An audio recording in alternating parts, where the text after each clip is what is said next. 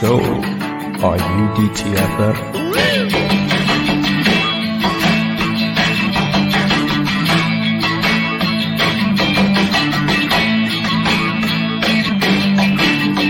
Again, here's Drinking and Talking Fantasy Football with your host, Jake Trowbridge and Dustin Lunt. Hey, welcome back to DTFF, everyone. Sorry for the delay if you were patiently waiting for us here on the live stream. Jake was having some technical issues, and if you can't tell, right by my side. They weren't resolved. Side by side. The issues were not resolved. It was resolved with good old-fashioned walking over to my neighbor's house to join his stream. I think it's working out. We'll see how it works out. But yeah, we've got a great show. As you can see, we've got some guests returning to the show. Were they here last year for the AFC North? I don't know. I don't want to get in trouble if they weren't. So I'm just going to pretend. I feel like this is like our third. I think this is the third annual AFC North episode with us. I agree. I do too. Well, good. Don't worry. I'll scroll back in my podcast feed and make sure. Well, if you're listening, you know who this is because they're in the episode description. But it's a reunion with the Ball Blast ladies, Kate and Michelle Majuk, coming back on to talk about the AFC North and their beloved Steelers. I'm very excited about this. Hey, I will say, it feels like we're double dating right now, and I absolutely love it. I know it's always like Michelle and I on the same end of like a connection. We're always the only people in the same room when we're recording a podcast together. But you guys, I think, are the first people that we've ever co-recorded a podcast with who were in the same room. And I'm so excited that we're breaking barriers here on the We did this just for you. Yeah. This was actually a big old ruse. None of this was necessary, but we just thought it'd make you feel more comfortable. Dustin actually probably clipped your internet cables just outside your house to make it happen. Dustin, big ups.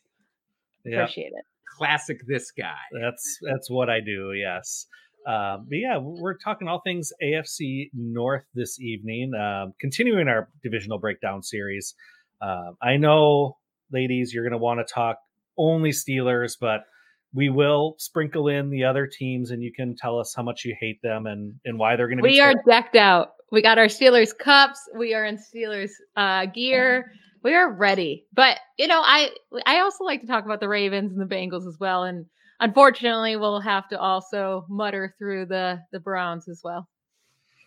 Well, look, it'll be a part of the episode. It doesn't have to be a focal point necessarily. I want to call out, I'm wearing the only black and yellow shirt that I own, by the way. That was happenstance. I didn't even plan that, but I'm excited about it now. Man, you should have said you planned it, you know. I planned it, and to give me applause now. Yes, we're very happy to know that you're considering us so intently when you're having on your guests. Hey, we even have a Najee Harris jersey behind us. We are all in. What are we, Steelers fans or something? This is crazy. Weird. Now, where I did consider you very much was when I decided to get my beverage ready for the episode. You know, typically I'm a beer drinker. Dustin and I were the beer skis. However, I know that you two are not so much. You two, a little bit more of the White Claw Truly variety. Now, I don't have those, but what I did have was a San Pellegrino and some vodka. So I mixed those two bad boys together and made my own. Hey, so we're drinking a vodka soda up in here. So we have the same thing going on with some Red Bull. I got to add that. Yeah. What are you drinking, Dustin? I would have gotten the memo. I'm just being basic and drinking Modelo this evening. Oh, no. Wait, what I call Modelo this past weekend? Modelo. I kept calling it. It was actually really embarrassing. We were like in a big group and I was like, I really don't want Modelo. I don't want Modelo because I thought that's what we were going to be forced to drink. And Kate was like, it's Modelo, Michelle. Forced to drink it? Excuse me? No, it is delicious. I honestly have never even tried it. I've never even tried it. I just feel like I wouldn't like it. So that's based on the name, based on the very accurate name of Modelo, yeah, you wouldn't like that. Yeah. You wouldn't like that. I don't like full beers. Actually, I do like craft beers. All right. Maybe I do. Yeah, we're talking ourselves into a hole here. Anyways, I know you guys have been on before, but just for the fans who haven't heard you, just real quick, how did you guys become Steelers fans? What's the backstory in all this? So I was raised a Steelers fan. I really had no other choice. My father has been a Steelers fan since the 70s. And then my mom became a Steelers fan when she met him and they got married. So I really had no other choice. And like Sundays were for football. That's it. So we watch football all day long. I watch every single Steelers game. We never missed one. And then when Kate and I met, she didn't even watch football, but I made her a die-hard football fan and Steelers fan. I did it. To be clear, it actually come like it's happenstance that I happen to come from a family of Steelers fans. I grew up in Youngstown, Ohio, which is literally like smack dab in between Cleveland and Pittsburgh. And luckily, I was raised a quote unquote Steelers fan. So I even have some like really old school 90s Steelers sweatshirts that, happen to make their way into my adulthood. And now they're very appropriate because they're my favorite team ever. It's amazing. Perfect. They were soulmates. I don't know. Yeah. It's like a Disney movie. It was meant to be. A really weird Disney movie. Yeah. All right. Well, before we get into talking about these teams in this division, let's hit up our drunk trade. No fancy graphic because Jake had to screw things up, but at least we can have our little sound bite here. Drunk, hammer drunk. Drunk trade of the week. This week's drunk trade comes once again from Reddit. You lovely, sometimes lovely people over at Reddit. This one from Chris LBC562 says, I traded Tom Brady in a one quarterback league for Jeremy Hill in 2016. I had to try and tie in an AFC North player somehow to this. They say I needed an RB bad, and Hill did little after LOL. It's a painful LOL, I think. Brady kept balling, and I still don't have a legit stud QB in that league. So, we went back into the way back machine for this, obviously. For reference, Jeremy Hill, he was the RB22 that year, and then had a total of 163 yards from that point on in his career. He was donezo. Tom Brady, we did the thing for like a decade of this is his last year. No, this is his last year. No, this is, and we just kept going, and Tom kept going, unfortunately for Chris. My question isn't about the trade. We know who won this trade. That's obvious. My question is there a player in the league right now that is Tom Brady-esque in that people are going to keep writing them off for at least another couple years, and they're just going to keep performing? Does anybody spring to mind? Let's start with the two of you. It's not about writing them off, but I feel like people are going to keep saying every year, oh, this could be the year Travis Kelce dies, right? He gets too old. Like, this is the year. This is the year he shouldn't be tight end one. This is the year he's too risky to take top 5. Like this is like, you can't take him that early because he's too old. Like, no, he's going to keep going until he retires, and he's going to keep being the tight end one. Like, there is no other option. That was my name, but as like a backup, I feel like I need to shout out Derrick Henry, who just again is another one of those players that year over year, I'm like, his workload has to decrease, right? You would have thought in 2022, his age 28 season, that his workload would decrease, but no, he saw 349 carries last year. Like, the man is 28 and he's old. That is ancient in running back years. And we're giving this man almost 350 carries. That is outrageous. And I like every year I say we have to see a decrease in workload. Don't feel like the Titans are thinking that. Probably not. He's 28, but his legs are 18. So it doesn't matter. Dustin, anybody come to mind for you?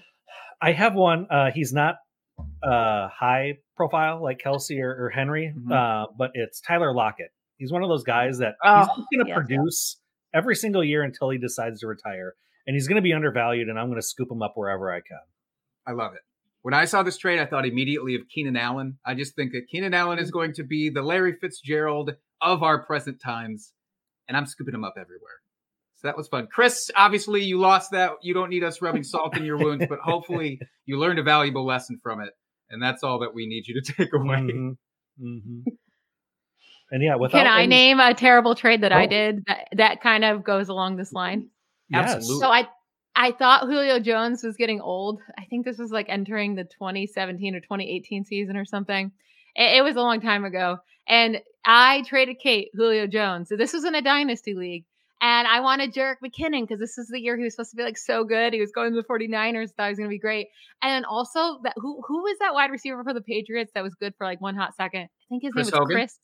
Yes, Chris Hogan. Oh yeah. It was Jerick McKinnon and Chris Hogan. That's who I got for giving away Julio Jones. Those two guys. Julio Jones had a few more good years than him, and those two had nothing in them left. It's fine. Nothing. I traded my first round pick on my first dynasty league ever. My first ever, it would have been my first rookie pick ever. Traded that pick away for Doug Martin. And that pick ended up being Saquon Barkley. I thought you were going to say Derrick Henry and bring it full circle for a second, but that's still pretty. Nope. That's Nope. brutal. No, even better. I traded Doug Martin for, Mustn't love or them no, I myself. traded Sure. Saquon Barkley for Doug Martin. So it was a good trade all around. Things happen, man. Shit happens, guys. And we're just here to try Mhm. to deal with the mess we leave after.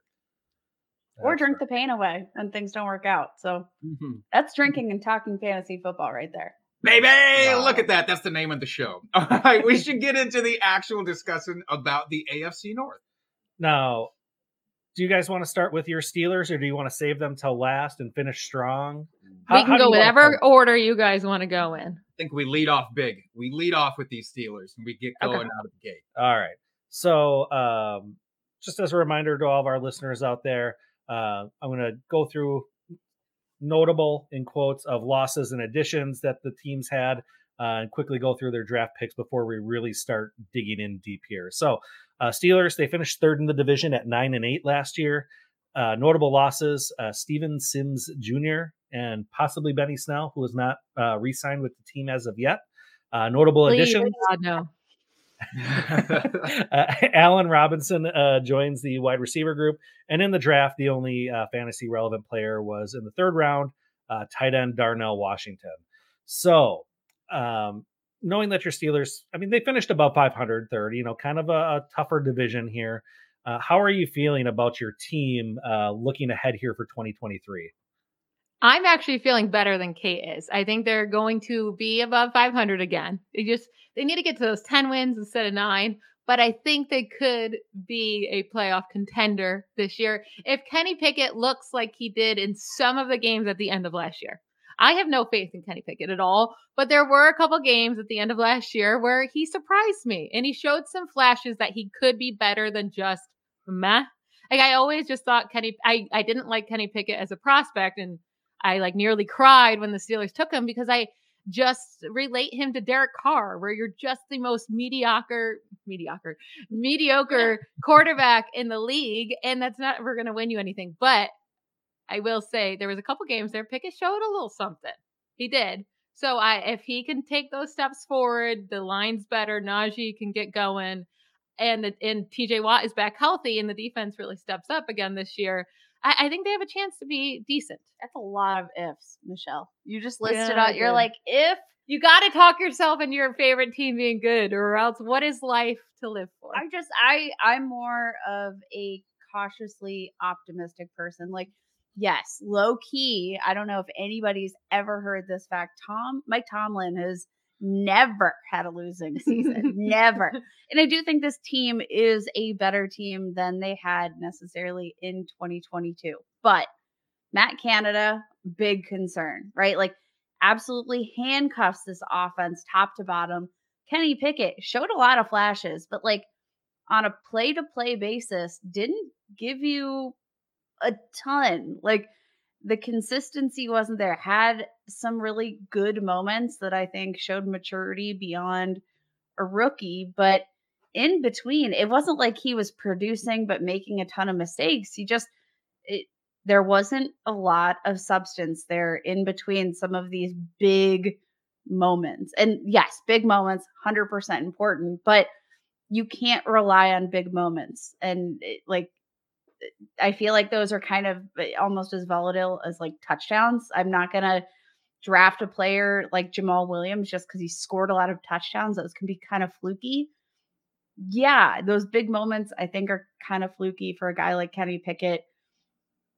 I'm skeptical. I think the team is probably going to do similarly to how they did last year. Deontay Johnson, I think, probably the one fantasy guy that I'm really interested in just based off of ADP. But outside of that, I don't know what to make of this team. And Michelle, you're definitely more optimistic than I am. For sure. Well, yeah, let's talk about touchdowns for a second. And let's talk about Deontay Johnson and his 0 from last season. I feel like that has given him this nice value decrease, or rather, I guess, increase in value, decrease in ADP, whatever you want to say, coming ahead for this year and in dynasties. Couple that with his drops that he has become known for on the internet. Does any of that scare you? Are you excited to maybe get him at a value? Listen, his drops are so overblown. I can't handle it. Like his percentage isn't any higher than anyone else who gets 147 targets. Like I feel like they always come in prime time is the issue. So everyone's like, oh, and if he drops the ball, all hell breaks loose. If Jamar Chase drops the ball, which he has a very high percent, no one cares, which I get it because at least Jamar Chase makes a lot of big plays and Deontay does not. But like, there's not a wide receiver that you're going to get at better value in PPR leagues than Deontay Johnson. His targets over the last 3 years, 144, 169, and 147. His catch percentage went way down with Kenny Pickett. It was at 58% compared to 63% in 2021. And surprisingly, his yards per reception were the lowest of his career. We thought it couldn't get any worse than Big Ben throwing him the ball and like that short offense, but it turns out it's just the Matt Canada offense. There is no room for yards after the catch for these wide receivers with George Pickens or Deontay Johnson. Every single target is to the sideline and they have no space to do anything else. Like they have to make a hard catch to begin with because it's, there's a lot of defenders near them, or right on the sideline. You have to make a toe tap and then you're just done after the catch. And I having these Steelers wide receivers is not going to be fun this year. So no George Pickens love is what I'm hearing. No excitement about the big play potential of Big George. But again, so Jake, going back to what I said, yes, the splash plays, exciting. The big plays, the big moments, yes, incredible. And I think George Pickens showcased a lot of really special skills, right? Again, the toe taps, when you think of some of the best toe taps and toe drags of 2022, you think of George Pickens because he had so many really special moments. But again, in between those plays, what was he offering? And I don't feel like it was something that is going to necessarily earn him a fantastic target share. Deontay Johnson is a guy that I think overall better route runner, just better overall reliable wide receiver. That's the guy that I'm going to go to down after down. Kenny Pickett, if you need a guy to go up and make a splash play with a contested catch, he might be your guy. But again, those plays are so hard to rely upon on a weekly basis. So maybe in best ball. Yeah. So that's the thing with George Pickens is he can make really nice plays, and he did make a lot of nice plays, a lot of them in, again, prime time. So I think his cost is going to be too high. People are very excited about George Pickens, a guy who only had over 90 receiving yards in one game last year, and it was in week 4. So that was a very long time ago where he even had a huge game or a big game for a fantasy wide receiver. He doesn't get a ton of targets. He just gets those deeper receptions kind of. So didn't score a lot of touchdowns last year because nobody did. But I think Pickens is going to cost too much. So if I'm taking one of these guys, I'm taking the value at Deontay Johnson because I do think he will go after Pickens. And that's just because of volume. It's really hard to rely on any of these guys. Kenny Pickett threw 7 touchdowns last. I feel like that's an underreported stat. 7 passing touchdowns and never had a game where he threw more than 2. And now, if I'm going to invest in one of these guys and I'm not banking on touchdowns, Deontay Johnson finished as the wide receiver 28 and scored 0. Give me Deontay Johnson just based on the fact that he hasn't had a season with fewer than 140 carries and targets in any of the last 3 years. I'll take the volume. And do you care at all about the Allen Robinson signing? Is he just more of a depth piece at this point? He's disgusting for this offense. It's like Kenny. Whoa. It's like Kenny Galladay going to the Giants. He knew that combination was just the worst. He can't separate. That's never been something like he's been known for. But since the injuries, he's like really bad at separating. And he's coming to an offense with Matt Canada, who could never draw up a play to get guys open to save his life. Like the least creative offensive coordinator. Nobody's ever open. So this system for Allen Robinson could not be a worse combination. I want nothing to do with him in fantasy. Okay. Gross. When Kenny Galladay went to the Giants, I said I wouldn't even draft him if he fell to like the 14th round. It turns out that was a good plan. Not How do draft you him guys even feel if about there's this a fire. offense? Like, What'd you say? Not going to draft him even if there's a fire. I won't Yes. do it. I refuse. Yes. Well, let's talk. This is maybe a more interesting question than is about the tight ends, because I've been a Pat Freiermuth guy. I feel like I need branded apparel for Pat Freiermuth. However, Darnell Washington falls in the draft due to his medicals. Steelers pick him up in the 3rd round. Now, I see 2 different worlds with him and 0 in between. It's either go on that offensive line and just block, baby, or like, let's actually utilize you as this amazing pass catcher that you are, but I don't see a gray area. So do you have a read on which version of Washington we'll get? I think in his rookie season, it'll be mostly the blocking version, where maybe in the red zone where they struggled so much last year, like around the goal line, they can utilize him there because he's so big. So maybe that does hurt Freiermuth a little bit, but I still think Freiermuth's a good value in fantasy drafts. And he would be the one guy in this passing offense that I would be most interested in. And I think like he can still do it with Kenny Pickett and in this offense. And no, Darnell Washington doesn't scare me off of him. But I do love the pick for the Steelers. I love the pick. It really does feel like you're adding a piece, a very versatile offensive lineman. Because, like, if you're going to look at Darnell Washington, like, yes, athletic metrics off the chart. Like the draft did, I think, a lot and opened up a lot of people's eyes to that fact. But generally speaking, like where I want him contributing the most is probably the offensive line. Just such a solid blocker all around that. I mean, we've needed that. We've needed some help for a long time, and now we get it. Woo! Yay. Well, anything else to wrap up the Steelers? Do you have any other under the radar players, any sleepers from your team that we should be aware of? It doesn't sound like it, but I want to be sure. Nothing to do with under the radar players, but Najee Harris, I do think will be good value this year because people are, I feel like after his first 2 years, scared off of him. He's going to be going in the RB2 range pretty easily. Like you can get him well after all the top guys go.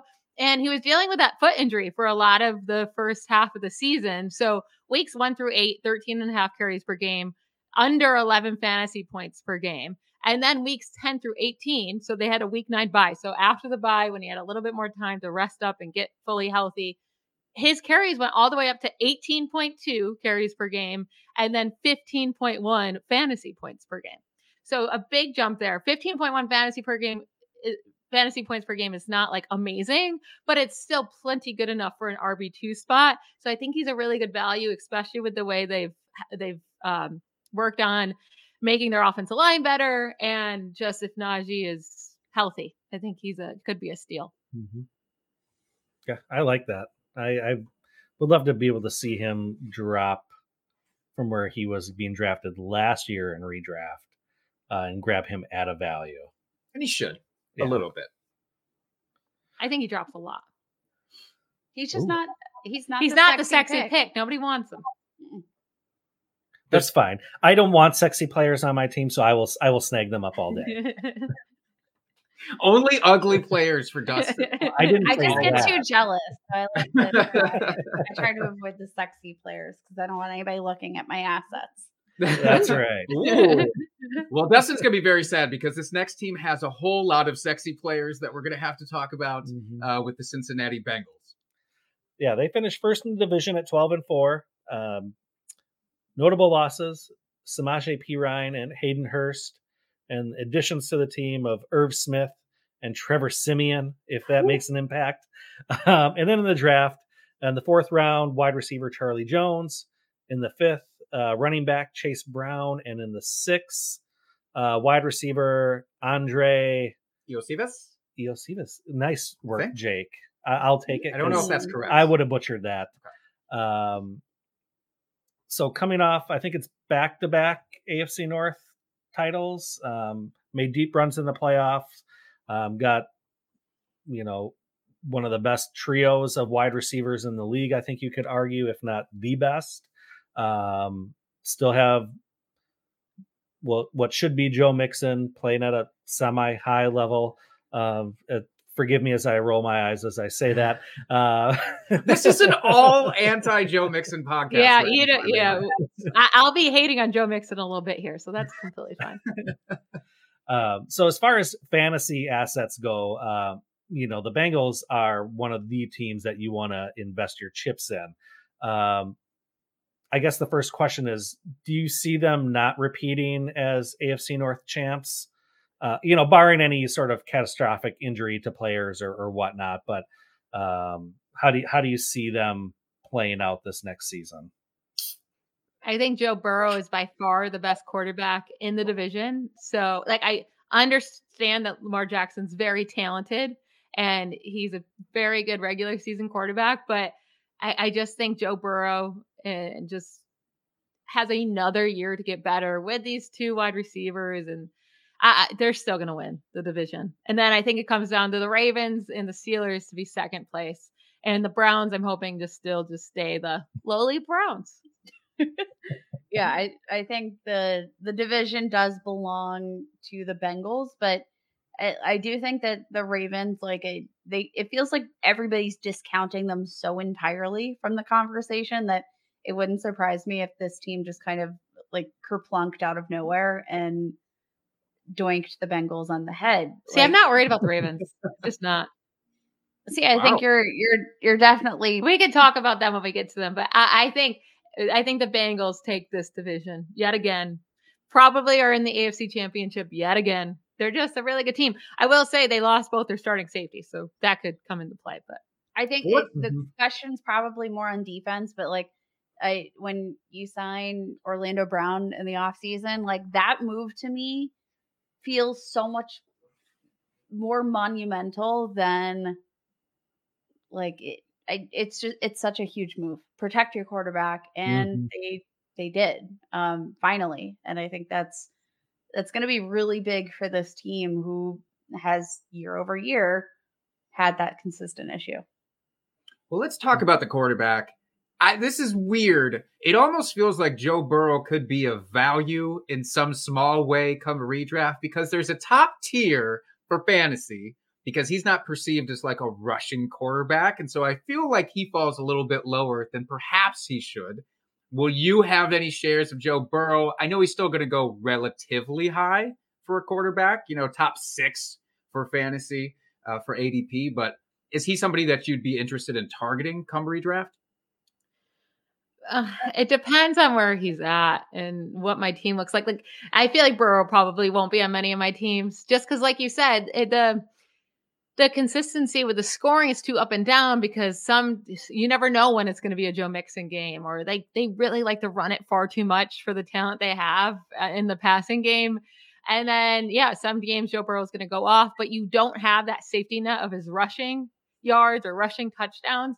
That I'll Justin Fields, I would rather have him. They're probably going to go around similar spots there. And I understand that Joe Burrow is the much better quarterback in real life, but Justin Fields has a higher ceiling somehow and almost a safer floor than Burrow does in this upcoming year for fantasy. So I'd rather take that.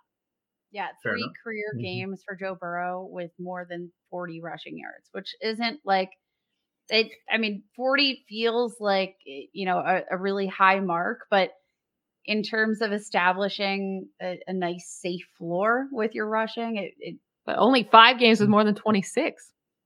Amateur numbers. Yeah, you gotta pump those numbers up, Joe. You're not going to get any safety here, but just from a standpoint of if you're not going to draft a rushing quarterback for fantasy, you better have an elite passer, and you better have an elite passer that has some elite weapons. And Joe Burrow fits that description. This is what I should say. If you draft Joe Burrow, you're going to be just fine. He's going to be great. Like, he's going to be just fine. I don't know if he has like league winner. Yeah. I don't know if he has that league winner potential. And I don't know if he has the potential to be the quarterback one in a season, like a Josh Allen or Patrick Mahomes or a Jalen Hurts, who have that rushing upside. Like, even Patrick Mahomes has way more rushing upside than Burrow does. Yeah. He's got the scoop. It's true. Yeah. Lots of scoop.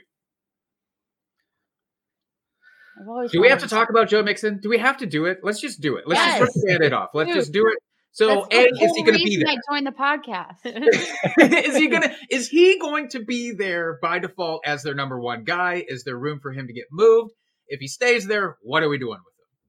Listen, I don't know why they would keep him, because they can cut him and save a lot of money. But at the same time, like, if they don't have any plans for the money, then maybe not. But there's Ezekiel Elliott out there. There's Leonard Fournette. There's Kareem Hunt. Possibly Dalvin Cook. Like, any of these guys, I'm not saying they're going to be better than Joe Mixon, but they'll do exactly what he can do. And they're going to be much cheaper than what Joe Mixon is going to make this year. So I don't know why you wouldn't just like change those out, because I don't know. He is the definition. If you look up the definition of mediocre running back in the dictionary, his picture would be right there. But the issue is he always has that one huge game every single season. He has the one huge game that he goes off where it very much like skews his end of year fantasy numbers. He did that again this year in week 9, 55 points. Okay. Well, that's going to change everything. There's only 17 weeks in the or 17 games in the fantasy season. So it's like, yeah, that's going to skew some things, but he's meh until those games. So this is a fun little note. He scored more than 18 fantasy points in PPR League twice all season long. Do you want to know the guys that also did it twice this past season? Kenyon Drake. Well, he had more than that. So okay. Yes. But Kenyon Drake, James Robinson, Jeff Wilson, CEH. You know who had more? Samaje Perine. He had 3 such games in the same backfield as Joe Mixon with way less opportunity. It's just, there's nothing fun about Joe Mixon. Like, the best of the best, Austin Eckler, Josh Jacobs, CMC, Henry, they all had 9 and 8 such games with more than 18 fantasy points last year. Mixon had 2. He's a good. Fine RB2, but he's going to be more expensive than he should be. Like he always is. And people are going to hype him up as a potential RB1 this year. No, he's never going to do it. 19 running backs have had at least 500 rushing attempts over the last 3 seasons combined. He ranks 16th out of those 19 in scrimmage yards per touch. He is one of only 2, and I will say the only other one is Najee Harris, to average under 4 yards per carry in that same span. He's so dependent on volume. And now he's going to be 27 this week, or this weekend. No, not this weekend. Happy birthday, Joe. Whenever the hell that is. He's going to be 27 this season. And like, he's averaged 14 points per game in his career that far. Like, not great, not terrible, but like when you're looking at the history of aging running backs, and yes, 27 is kind of old for a running back, especially one that has a significant amount of touches. There have been just 9 running backs to average more than 14 fantasy points per game since 2015. Derrick Henry, LaShawn McCoy, Mark Ingram each had 2 seasons where they averaged more than 14 points per game at that age. And the rest, they're elite. Like, these are elite players. And Joe Mixon, to this point in his career, has not lived up to the hype of the potential and talent. It's not worked out. And I don't know why we're banking. Like, the one outstanding season he had, he scored a crap ton of touchdowns. And my prediction is that one of Fournette, Hunt, or Zeke are a Bengal by the time we hit week 1. I don't want Zeke to be a Bengal. I don't want Zeke to be anything more than happy. Just be happy at home, Zeke, but don't bring it onto a football field right now.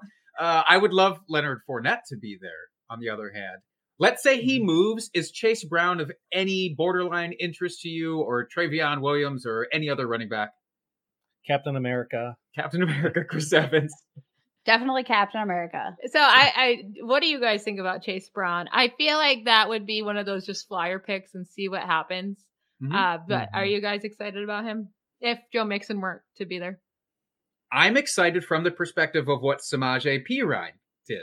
Like, there is a world where another guy could prosper in some small way, and it costs nothing to get him on your team. So for that, he'll be on my dartboard at the end of the draft, but I don't expect a ton.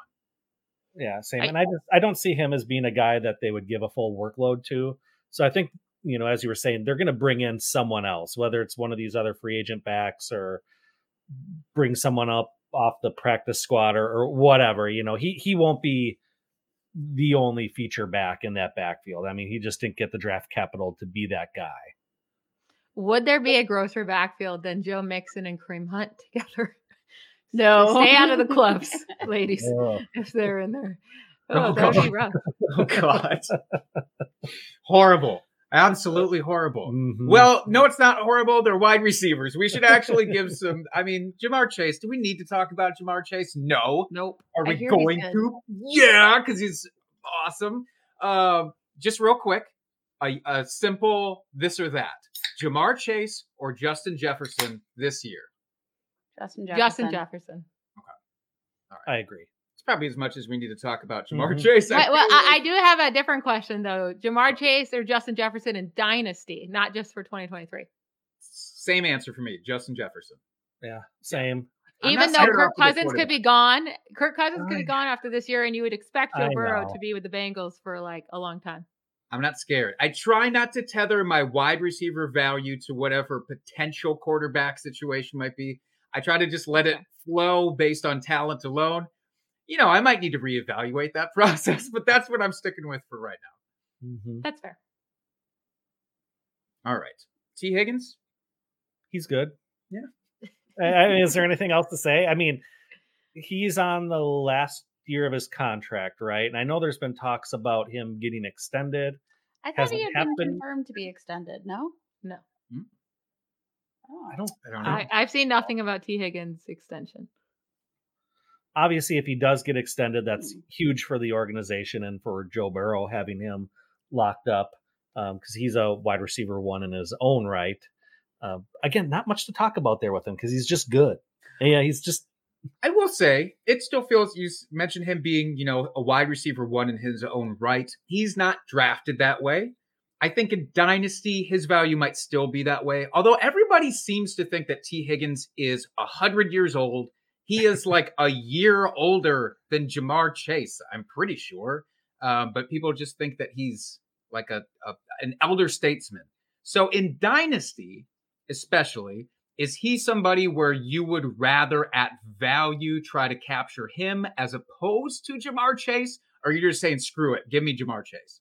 No matter Screw it, give me Jamar Chase. I was really high in T. Higgins last year, thinking that he could like stay right there with Chase. And I think the Bengals proved last year that Jamar Chase is their dude, and he is that dude, and he's one of the best wide receivers in the league. So while both were on the field from weeks 1 through 7 to start the season, Chase was getting over 10 targets a game, while T. Higgins was at 6.3.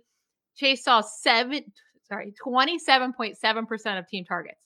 T. Higgins saw just 16.5. And then Chase saw 33% of the team red zone targets, while T. Higgins was at just 12%. And then T. Higgins had those big games with Jamar Chase out. That was fantastic because he is a really good wide receiver. He could be a wide receiver one on a team. But as soon as Jamar Chase came back and they played those last 6 games together, including the playoffs, all those numbers came right back down. Actually, Jamar Chase's percentage of team targets went up to 28.5%. T. Higgins did go up a little bit too, but still we're just at 19.7 for one of those top 12, top 10 wide receivers. You really want that up above like 22%, 23%. So I'm kind of off T. Higgins now at his cost because he's still one of those really highly regarded wide receivers, as he should be. He's very talented. And if Chase were to ever go down, he'd be great. But while both are healthy, I just don't think T. Higgins is worth the cost. Yeah, I think Jamar Chase, like far and away wide receiver one. But I do think like there's enough room, especially with the talent of Joe Burrow and his efficiency as a passer to have both of these on your fantasy team. Like, I think I would be perfectly fine rostering both Jamar Chase and T. Higgins on the same roster and starting them on a weekly basis, because I think there's just enough production for both of these guys to have a relatively high ceiling and a safe floor. Have you guys ever done that before, where you have the quarterback of a team and his two wide receivers? I've done it exclusively in best ball. I'm too scared to do it in the regular world. In best ball, I love it. Everywhere else, I'm too timid. Have you? I think I did it. I definitely had Antonio Brown and Juju in the same year when Juju went off. What was that, 2018? I may have had Ben also that year, because I remember living and dying off the Steelers, but I had such a good fantasy season that year because I had both of them and they both just were fantastic. So very dangerous to put your eggs in that one basket, by the way. Not only your fandom, but then your entire fantasy life all gets boiled into this one team. That's scary. It's toxic. It's totally toxic. I know, but it was a really fun season that year. They didn't end up making the playoffs, but it was the most fun season I remember in a long time. I love it. All right, one last question here for the Bengals. With Irv Smith coming to town, does it do anything for you? I know people were excited about, this is finally at a tight end coming to Cincinnati. It's like the one piece that they're missing there on offense. And do you care at all, or is it just Jamar Chase and T. Higgins and that's all we really care about? I mean, has Irv Smith ever stayed healthy for more than a quarter? More than a quarter. But also, I feel like people think Hayden Hurston more than he did last year in this offense. He averaged 7.9 fantasy points per game in PPR. That was the same amount as guys like Jordan Akins and Tyler Conklin. Like, were you pumped to play those players? No, you weren't. So I don't know. I don't care about Irv Smith. He's not even one of those guys I'm looking at late. Here's the thing, though. Joe Burrow, since 2020, second lowest tight end target rate among all quarterbacks with 500 or more passing attempts. Ranked 32nd out of 37 of those qualifying quarterbacks, with just 5 targets to the tight end position per game. Like, the thing is, when you have an elite wide receiver core, like, we haven't even talked about Tyler Boyd. We haven't talked about Charlie Jones. Like, these are also talented receivers. And they also use their running backs. Like, there's just not enough targets to go around. And there's no way the Bengals are going to be like, we need to get Irv Smith his targets. Like, that's not going to happen. And that's just not a tight end I'm going to chase. Yeah, I just think there's too many other options for a guy that doesn't seem to inherently favor the position. Like, I'm not looking to invest. I think there are higher upside options elsewhere that are going to cost you similar draft capital. Trade Irv and Dynasty for a couple of thirds if you can get them. That's my move. That's my big advice. Yeah, same. All right, let's move on to the Ravens here. They were second in the division at 10-7. They lost again. Notable in quotes here: Sammy Watkins, Demarcus Robinson, Kenyon Drake, and Josh Oliver. They brought on board Odell Beckham and Nelson Aguilar. And in the draft, the only fantasy relevant player is first round pick Zay Flowers. So Lamar, oh my God, Lamar, I know names. Got his big contract extension, for a day, was the highest paid quarterback in the league. They have a new offensive coordinator coming into town. Greg Roman's gone. What kind of, in conjunction with the new offensive coordinator and this new contract, are you expecting something different with Lamar and how this offense is going to look this upcoming season? I don't really know, guys. This is the thing. So I feel like people are so excited about Todd Monken coming to the Ravens. It's because of volume. Yeah, they're like, oh my God, it's not going to be like Baker Mayfield and the Browns. No way. No way, right? They threw 534 times and Baker threw 21 interceptions and 22. It will never be like that, which was, by the way, his last offensive coordinator job in the NFL. It's, of course, going to be like Jameis Winston, but only in that last year he was with them, not the years prior. No. Only that last year when they had Ryan Fitzpatrick. And then also, are we going to forget that Baker Mayfield threw 21 interceptions, and then Jameis Winston threw how many interceptions? How many? 30? 30, yeah. Enough 30 for that he 30. should have had his own documentary made Yeah. about it. That's So, how bad it is. Those two quarterbacks are who we have to look at with Todd Monken here. So if Lamar Jackson does throw more, that takes away from his rushing. That sucks for fantasy. And then is he going to start throwing touch or interceptions left and right? Like, we don't want that because that's bad for fantasy. I'm not saying that's what's going to happen to him, but I'm not personally excited about this OC change like everyone else. It's like he was a pretty good fantasy quarterback with what's his name? Why can't I think of Greg Roman? Like, why are we like, oh, it has to get better with Todd Monken? No, it doesn't.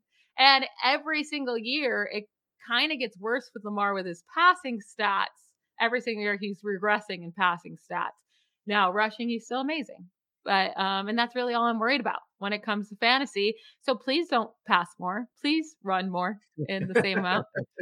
I mean, here's the thing though, like in 2019, in that season where Jameis Winston, he threw 30 touchdowns, 33 touchdowns, 30 interceptions. He did have 626 pass attempts. He was, despite those 30 interceptions, the QB3 on the year because of that volume. Lamar Jackson's never going to throw it 636 times. I agree. But I'm just saying, like, a boost in the volume paired with what I think is... Winston also had Mike Evans and Chris Godwin. And I know people want to hype up OBJ and Zay Flowers. Those two were not even close to what Mike Evans and Chris Godwin were that year. You have Mark Andrews. Let's not forget Mark Andrews. I'm just saying, I do think this is Bateman. I mean, come on. They've got all this talent. The master Bateman is sitting there just waiting for more targets. They have a bunch of wide receiver twos. But like a bunch of wide receiver twos is better than I think what Lamar Jackson He's basically going to be playing with what Patrick Mahomes was playing with last year. Pretty much exactly. Now he's going to have to be just as good as Patrick Mahomes as a passer. What do you think? Let's see if he can. No, he doesn't, because he has a safer rushing floor. Oh, yeah. I'm just talking about if the OC wants to become way more pass heavy, he's going to have to then prove that he can run an offense with a bunch of wide receiver twos and a great tight end. And, I just think like you have questions about Todd Monken, which is fine. I think that's very fair. And I don't know necessarily how much like volume is going to help or hurt Lamar Jackson, because I do think if you see an increase in volume, you're probably going to see a decrease in efficiency, especially just given historically what we've seen with these quarterbacks. So 2021, he was averaging 31.8 passing attempts per game, by far his highest in his career. And that's when he had his lowest passer rating, 87.0, really, really bad passer rating for an NFL quarterback. And he only had 16 touchdowns. I know he missed a handful of games there, but he wasn't on pace for very many. 16 touchdowns, 13 interceptions. So again, he missed a handful of games and still had 13 interceptions. Still the QB7 in fantasy points per game in that instance. Yeah, he's going to be a good fantasy quarterback. That's what we're talking. We're talking about fantasy. It was, what are your expectations for him in his passing in the context of fantasy? Now to pair that, I'm saying I don't want him to pass more. To pair that with the pass catchers who are going to be greatly affected by this whole change, right? So Mark Andrews, I think we can all agree, still going to be very fantasy relevant, should be the next guy, if not the next guy behind Travis Kelce. However, so we talked about OBJ, we talked about Zay Flowers being wide receiver twos. Rashad Bateman, I have hopes for him, but it's only hope because we haven't gotten to see a lot from him just yet. He's had a lot of injuries that he's dealt with, and he's been in a limited offense. So Hollywood Brown is the last sort of fantasy relevant wide receiver we've seen with the Ravens. And even he was, scraping 1,000 yards to get by. Do you see a path for a single pass catcher outside of Mark Andrews to at least give you somewhat consistent fantasy production, or just no? The only one I would consider is Zay Flowers, because I think he could do plenty after the catch. I think he can be used as a weapon. He's literally Marquise Brown. So they just basically took him again in the first round, which I guess they just started over and they didn't have to pay Brown. So, I mean, that's fine. Yeah, but I think But Brown had some viable fantasy games as a rookie, especially his first game ever. Didn't he have like 200 something yards? So if I was going to take a shot on one of these guys, it's Zay Flowers. I want nothing to do with OBJ, with Lamar Jackson. I don't like that duo. And I give up on Rashad Bateman. Fair. Yeah. Well, running, there's only one thing left to discuss. And if Lamar Jackson's not going to be running it as much, is J.K. Dobbins going to take over that? Do we actually believe that J.K. Dobbins can be what so many have wanted him to be forever, which is like a fringe RB1, if not outright RB1? Yeah. I mean, I can't wait to see him fully healthy. I just hope he's fully healthy this year. I feel like at the end of, what was it, 2021? 2020? It may have been 2020 at this point. He had such a good ending where a lot of his fantasy points came from touchdowns, but that's what you're kind of hoping for, right? The Ravens are a high scoring offense. He has lots of opportunities. You know, he's not going to get a lot of targets, even if they pass more. Like, I don't think they're going to go to him, but he should have a lot of opportunities to score. He's good around the goal line. And last year, he never really had a game with very many carries. His most was actually in the very last week with 7 carries, but he was dealing with injuries. I do actually really like J.K. Dobbins for next year. It all comes down to touchdown volume, which is really risky. But if he can score double-digit touchdowns, which I think is very possible, I can see him being a running back 9 to 14, somewhere in that range. I do think 9 would be like about his ceiling, even with 10 touchdowns. But I think he'll be good at cost. I like him.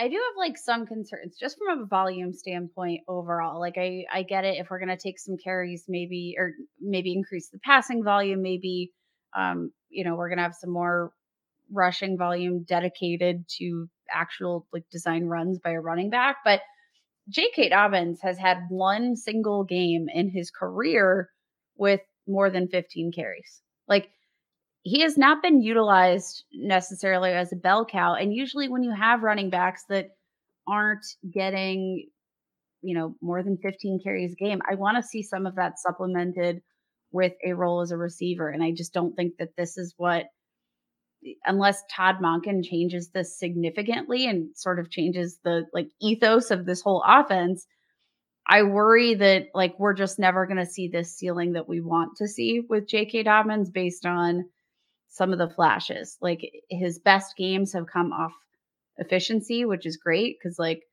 a stout running offense with a good rushing quarterback should help you be more efficient in your run game. But the lack of true workhorse role makes me a little antsy. I will say Todd Monken gave Peyton Barber 234 carries in 2018 with the Buccaneers. If he's willing to do that, then J.K. Dobbins should easily hit that number. And if you tell me J.K. Dobbins has over 225 carries this year, I'm in. I'm all in. Yeah, but Peyton Barber was elite. I mean, come on. Is anybody going to argue against that? And for some reason, the team really likes Gus Edwards, and isn't Justice Hill still on the team? Yeah. And is Gus Edwards still there? Yeah, he's there, and he's back from injury. So it's one of those things. They seem to really like those two running backs. So I do think Dobbins' ceiling is capped a bit as far as carries wise, and you really are going to be relying on those touchdowns, which hurts my heart to say because I was all in on Dobbins last year coming back from injury. So I hope he's injury free and we see the best of him this year, but just with the way they've deployed that backfield in the past, I just don't know if that's ever going to happen. I'm not going to lie. I thought Gus Edwards was gone. He is one that he's a bug that will not die. He will never be off the Ravens. Wow. So yeah, that makes me a little bit more nervous about J.K. Dobbins because Gus Edwards is good and they're both the same amount of time away from their injuries. So who knows? Mm-hmm. Gus Taxes and Gus Edwards. Yeah. Gus Cockroach Edwards, they call it. Speaking of cockroaches, should we talk about the Browns, I guess, for a little bit? Oh, that seems a little... That's the best transition a podcast has ever... That's the best one I've ever heard in my life. All right. So last and least, the Browns, finishing fourth in the division at 7-10. Their losses this year were Jacoby Brissett, D'Ernest Johnson, Pharaoh Brown, Kareem Hunt, and Jesse James. Still not re-signed, but they haven't signed anywhere else, so kind of up in the air. They brought on board Elijah Moore via trade, Jordan Akins, and Marquise Goodwin. And in the draft, in the third round, they brought in wide receiver Cedric Tillman and Dorian Thompson Robinson at quarterback. So let's start with the creepiest guy on the roster, and Deshaun Watson. Everyone was expecting him to come back after his almost 2-year hiatus and just be the Deshaun Watson that we saw with Houston. And obviously that didn't happen. Do you see this as just he was working out the cobwebs and working the rust out from not playing football for almost 2 years? Or has he lost a step? I mean, what are you thinking he can reasonably finish as a fantasy quarterback this season?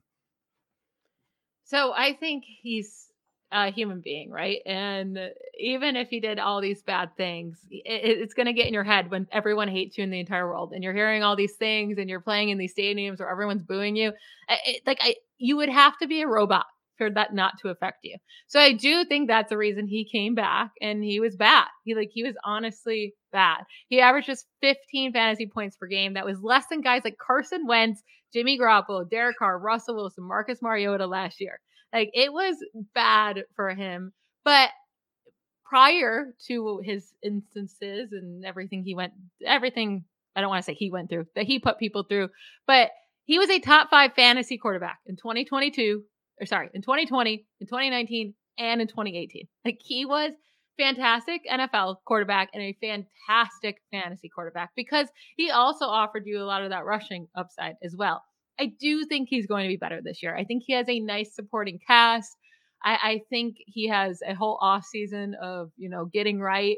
I don't think the media is going to be the same as last year with all these questions about him. I don't think that the crowds are going to be as hard against him anymore. I think people just wanted to come at him last year, and it's going to die down a little bit. So I do think he'll be better. And I think he's probably a really good option at his cost. I'm not going to be drafting him, but I do think he's probably going to be a pretty solid fantasy quarterback next year. And also, he had 2 really solid weeks at the end of last season that was trending up. So 22 points in week 17, 20 points in week 18. I mean, that's fine.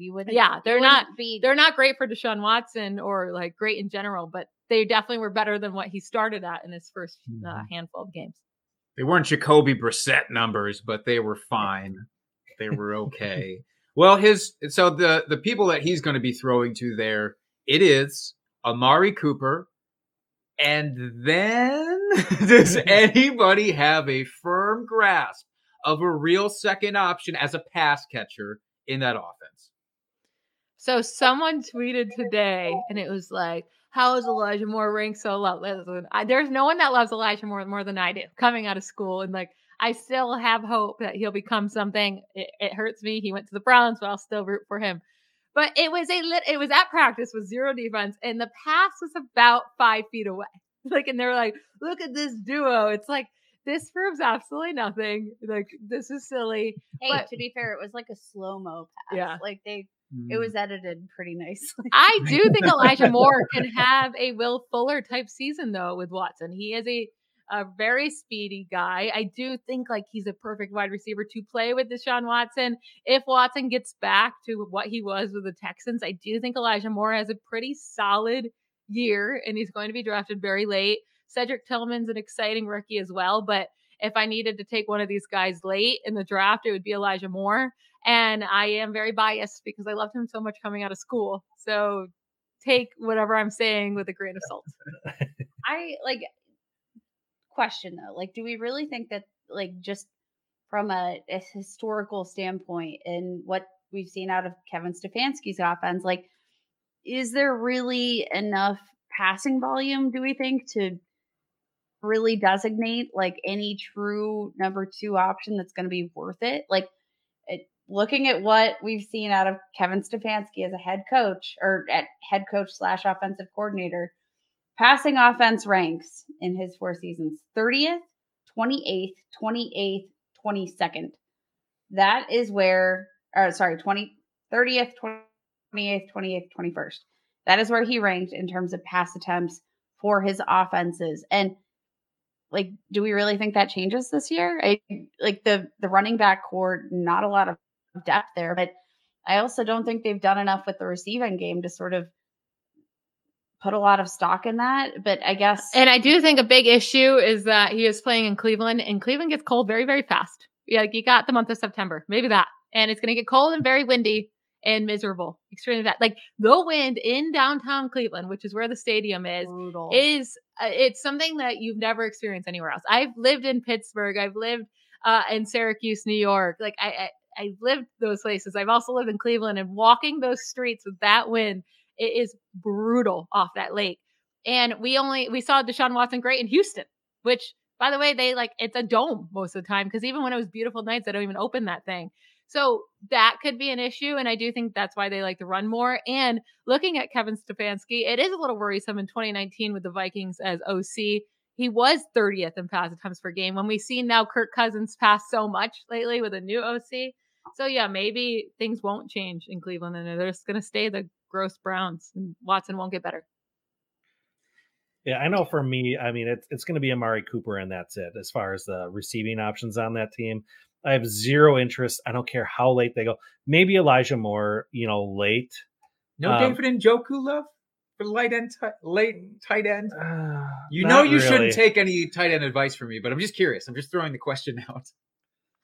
I mean, for me, no. I mean, he had the 6-year breakout finally last year. I mean, David Njoku came at me on Twitter.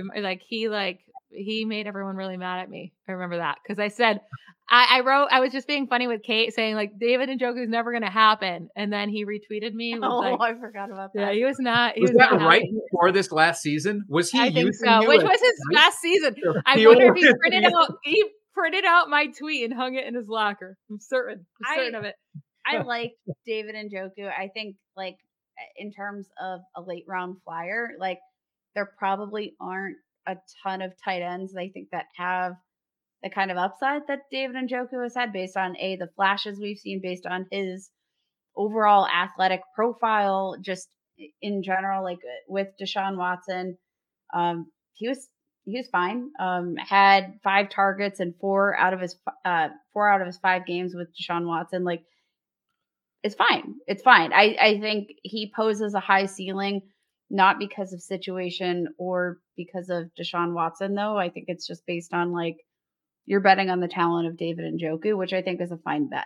And Deshaun Watson, when he was in Houston, made his tight ends there fantasy relevant. Maybe not every single week, but I mean, there were weeks where they would pop off and have really good games. So, he does look the tight end way from time to time. So, I mean, he could be a good late round flyer, but I don't know. It's just that Houston had like 4 tight ends that they would cycle through, and you couldn't peg which one it was going to be. At least with Njoku, it's like, well, he's the only guy that's probably going to be relevant from that situation.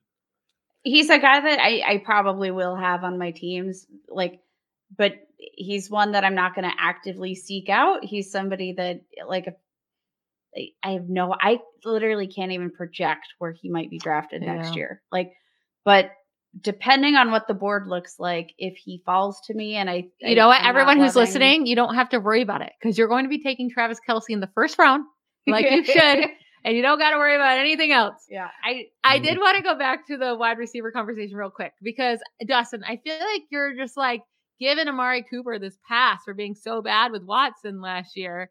Are you not worried about that? Like, I think I'd rather, if I'm going to take one of these guys, I'd rather take Elijah Moore in like the last round of my redrafts and take Tillman or Cedric, like either one, over taking Amari Cooper where he's going to be going, because his numbers drastically fell with Deshaun Watson. Like, it was pretty good with Jacoby Brissett, right, but I mean, he was only averaging 11.6 PPR points per game with Watson. And I mean, it was mostly due to his reception percentage went so far down. They were just not clicking. He did average a lot of yards per reception with Watson, but like, are we just going to ignore that? Finished higher, end of the year fantasy finish was higher than I expected it to be or thought it would be. When I saw the end of the season numbers, I was like, oh, Amari Cooper actually had a decent season. Because you have a low opinion of Amari Cooper, I think, in general, historically. So you've come around, but now you're maybe come around too far. Maybe. He had some nice games with Brissett. It's just like nothing with Watson. And I think Amari Cooper still has too big of a name where he's just not going to drop far enough, and people are just going to. And he's not going to go early, but like I still don't even want to touch him in the 7th, 8th round, which I think was where he'll go. I'd rather wait till the last round and just take Elijah Moore, who I think could have big games. And I obviously would prefer him in best ball. That would be so I don't have to guess what those big games are. But I do think Elijah Moore will have a couple of those 120-yard games with a touchdown at some points of the season. A second-rate Tyler Lockett, you might call him, if you were feeling mean about it, I guess. But Nick Chubb, okay, yes, he's going to be good for fantasy. He's the only guy there. Is this finally the year? Because there's nobody else for competition, supposedly. I mean, we're talking. They have to bring in someone, right? I don't know. They have to sign someone else. They cannot go into the season with Jerome Ford, John Kelly, Demetric Felton. Like those can't be the. What happens if Nick Chubb goes down? 40 combined between the three of them. 40 combined career rush attempts. 40 combined. 40 combined. Listen, if we get into the end of August and we're 40. drafting, redraft, and this is still the depth chart, fine. Nick Chubb might have a career year in fantasy, 100%. But there's just no way, right? That would be for a team that really has Super Bowl aspirations and they truly think they're a contender. And there's no way you can go into this with just Nick Chubb and nobody. But if any team's going to do it, don't you think it'd be the Browns? What'd you say? If any team's going to do it, don't you think it would be the Browns?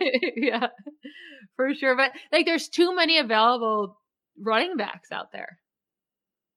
Yeah. Even like Darrell Henderson's still, they're not even getting touched. They could sign him for vet minimum. And I do think even Darrell Henderson could steal some work away. But the thing is, Nick Chubb's going to be great. Again, just like the entire team, his production went way, way down with Watson before, with Brissett averaging nearly 19 fantasy points per game with Watson 12. That is 7 points per game different. And you would think like with the colder weather and being at the end of the season, his production actually would have went up, but it didn't because he scored 0 rushing touchdowns with Watson because he was so bad. So you would think that has to get better because his usage really didn't go down and his yards per carry was still good. So maybe we're just like, I'm overblowing that. Nick Chubb's going to be fine. It's just someone that's not exciting. Why? Why is he not exciting? He's got no pizzazz. No receiving upside. That's why. Yeah, like last year had his best PPR season in his career. Last year, age 27, and finishes the RB6. Like for how good he is, for how productive he is, like was in contention for the rushing title right up until the very end. RB6. Jake, you know I love to do this. So Nick Chubb or Tony Pollard this year? I defer to the upside of Tony Pollard. No? No. I'm going to do it. No, give me Chubb. I didn't hear you. I'm sorry. We had technical difficulties over here. What'd you say? No, I defer to the upside of Pollard. Dustin's going with Chubb. Oh, I would go with Pollard for sure. Dustin, explain yourself. I guess I just don't trust Pollard to have a full workload. Where I know Nick Chubb basically, and with Ezekiel Elliott in town. The beauty of Tony Pollard, he doesn't need a full workload. He's that efficient. No, he doesn't. I guess I'm just not a believer. I mean, Chubb or Bijan Robinson. Oh, give me Bijan. Give me Bijan, baby. That's too easy. Spicy. All right, then. One more. Chubb or Jahmyr Gibbs? That's Chubb for me. Yeah. Okay. Full PPR. Full PPR. It's still Chubb? Yeah. Who would you prefer on your ballpark hot dog? Nick Chubb or Bijan? What? That's easily spicy Bijan. Every time. Okay. I want to make sure we're all on the same page. No, I think Nick Chubb's going to be, as you said, Michelle, he'll be completely fine. Somebody like Jahmyr Gibbs, who I have a lot of trust issues with Detroit. A lot of them stem from DeAndre Swift, so not necessarily Gibbs' fault, but I do have trust issues there, so I would rather rely on the proven workload of Nick Chubb. See, my trust issues don't come from Swift because I was never high on him, but Kerryon Johnson. I am still scarred from that man. That Jahmyr Gibbs has that same type of feeling as Kerryon Johnson did. You just were so excited for him. I thought we hit That's a my low biggest fear. talking about the Browns, but we didn't. You dug a well under the hole of the Browns to talk about Kerryon Johnson. So thank you for that. Oh, he had such potential. Sure did. That hot minute. That's right. All right. So, Fantasy football, any such a last cool thoughts initiative. about your AFC North here in general? I really don't. I think people are not giving the Steelers enough respect. And I think they're going to be better than everyone thinks. I do think people are very overvaluing Todd Monken. And it doesn't mean that they're going to be bad. We just don't know yet, right? It could be good. It could be bad. But people are only saying it's going to be good thing. It's like Greg Roman was actually pretty good for Lamar Jackson in fantasy. So those are my two biggest takeaways. My biggest takeaway is I do think this is going to be one of the hardest divisions in the NFL when I'm doing my full team projections. This is the division that I feel like I'm going to struggle with the most. I haven't started that process yet, but I am going to be on pins and needles projecting the AFC North because it feels like the range of outcomes is insanely huge with every single team in this division. It's absurd. Yeah. I'm scared for you. All right. Well, I think that'll about do it for this week. Why don't the two of you shout out whatever you want to do or whatever you're working on, things you got going on here, where people can find you, all that good stuff. This is your time. Our time to shine, baby. I'm Kate Majuk. You could follow me on Twitter at Kate Majuk. It's KateMagdzuk. Remember when I used to just be FF Ball Blast? Those are the good old days. But you can follow me on Twitter, follow me wherever, and check out my work at Gaming Society.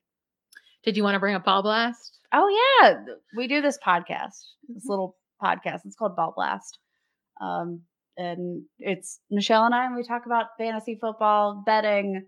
All things NFL. But Ball Blast is one word. You can find us on any of your podcast apps. It's just us two talking and chilling and having fun and drinking. It's a good time.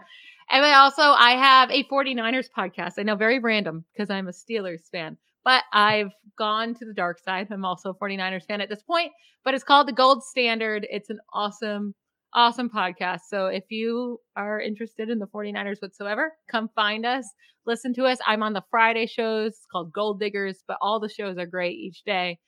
Yeah. So 49ers fans, come hither. Thank you guys for I don't having think us I've ever on said again. come hither. Ugh. Is that even what it means? Is that what it means? I feel don't know if threatened. it's one I'd keep in the repertoire necessarily, but you tried it. There's something. No, that one's going in the that's Okay. going in the vault and That's- it's staying there forever. But we're honored to have joined you guys yet again to discuss the AFC North. I can't wait to come back next year and talk about the AFC Steelers North. being AFC champions. Wow. There you Next go. year, the internet's going to be so bad that both of us are going to come out to yours and we're all going to record in the same There we room go. together. That's what's going to Let's happen. go. It's overdue. It sure is. Yeah. Thank you guys for coming on. Jake, is there anything you want to say before we sign off here? Now, man, this was delightful. Thank you for coming on for this delightful little reunion that we had. Yeah. Thanks again for coming on. As always, folks, give us a rate, review wherever get your podcasts. Subscribe to us on YouTube here, wherever, so you can find us when we go live and all that good stuff, all of our video clips. But that'll about do it for this week. We'll be back next week, continuing our divisional breakdown series. Hopefully have some more amazing guests lined up. Jake, I hope. Yeah. No, we should have more amazing guests. And we'll just talk to you next week, folks. Cheers, FFers. Bye, y'all.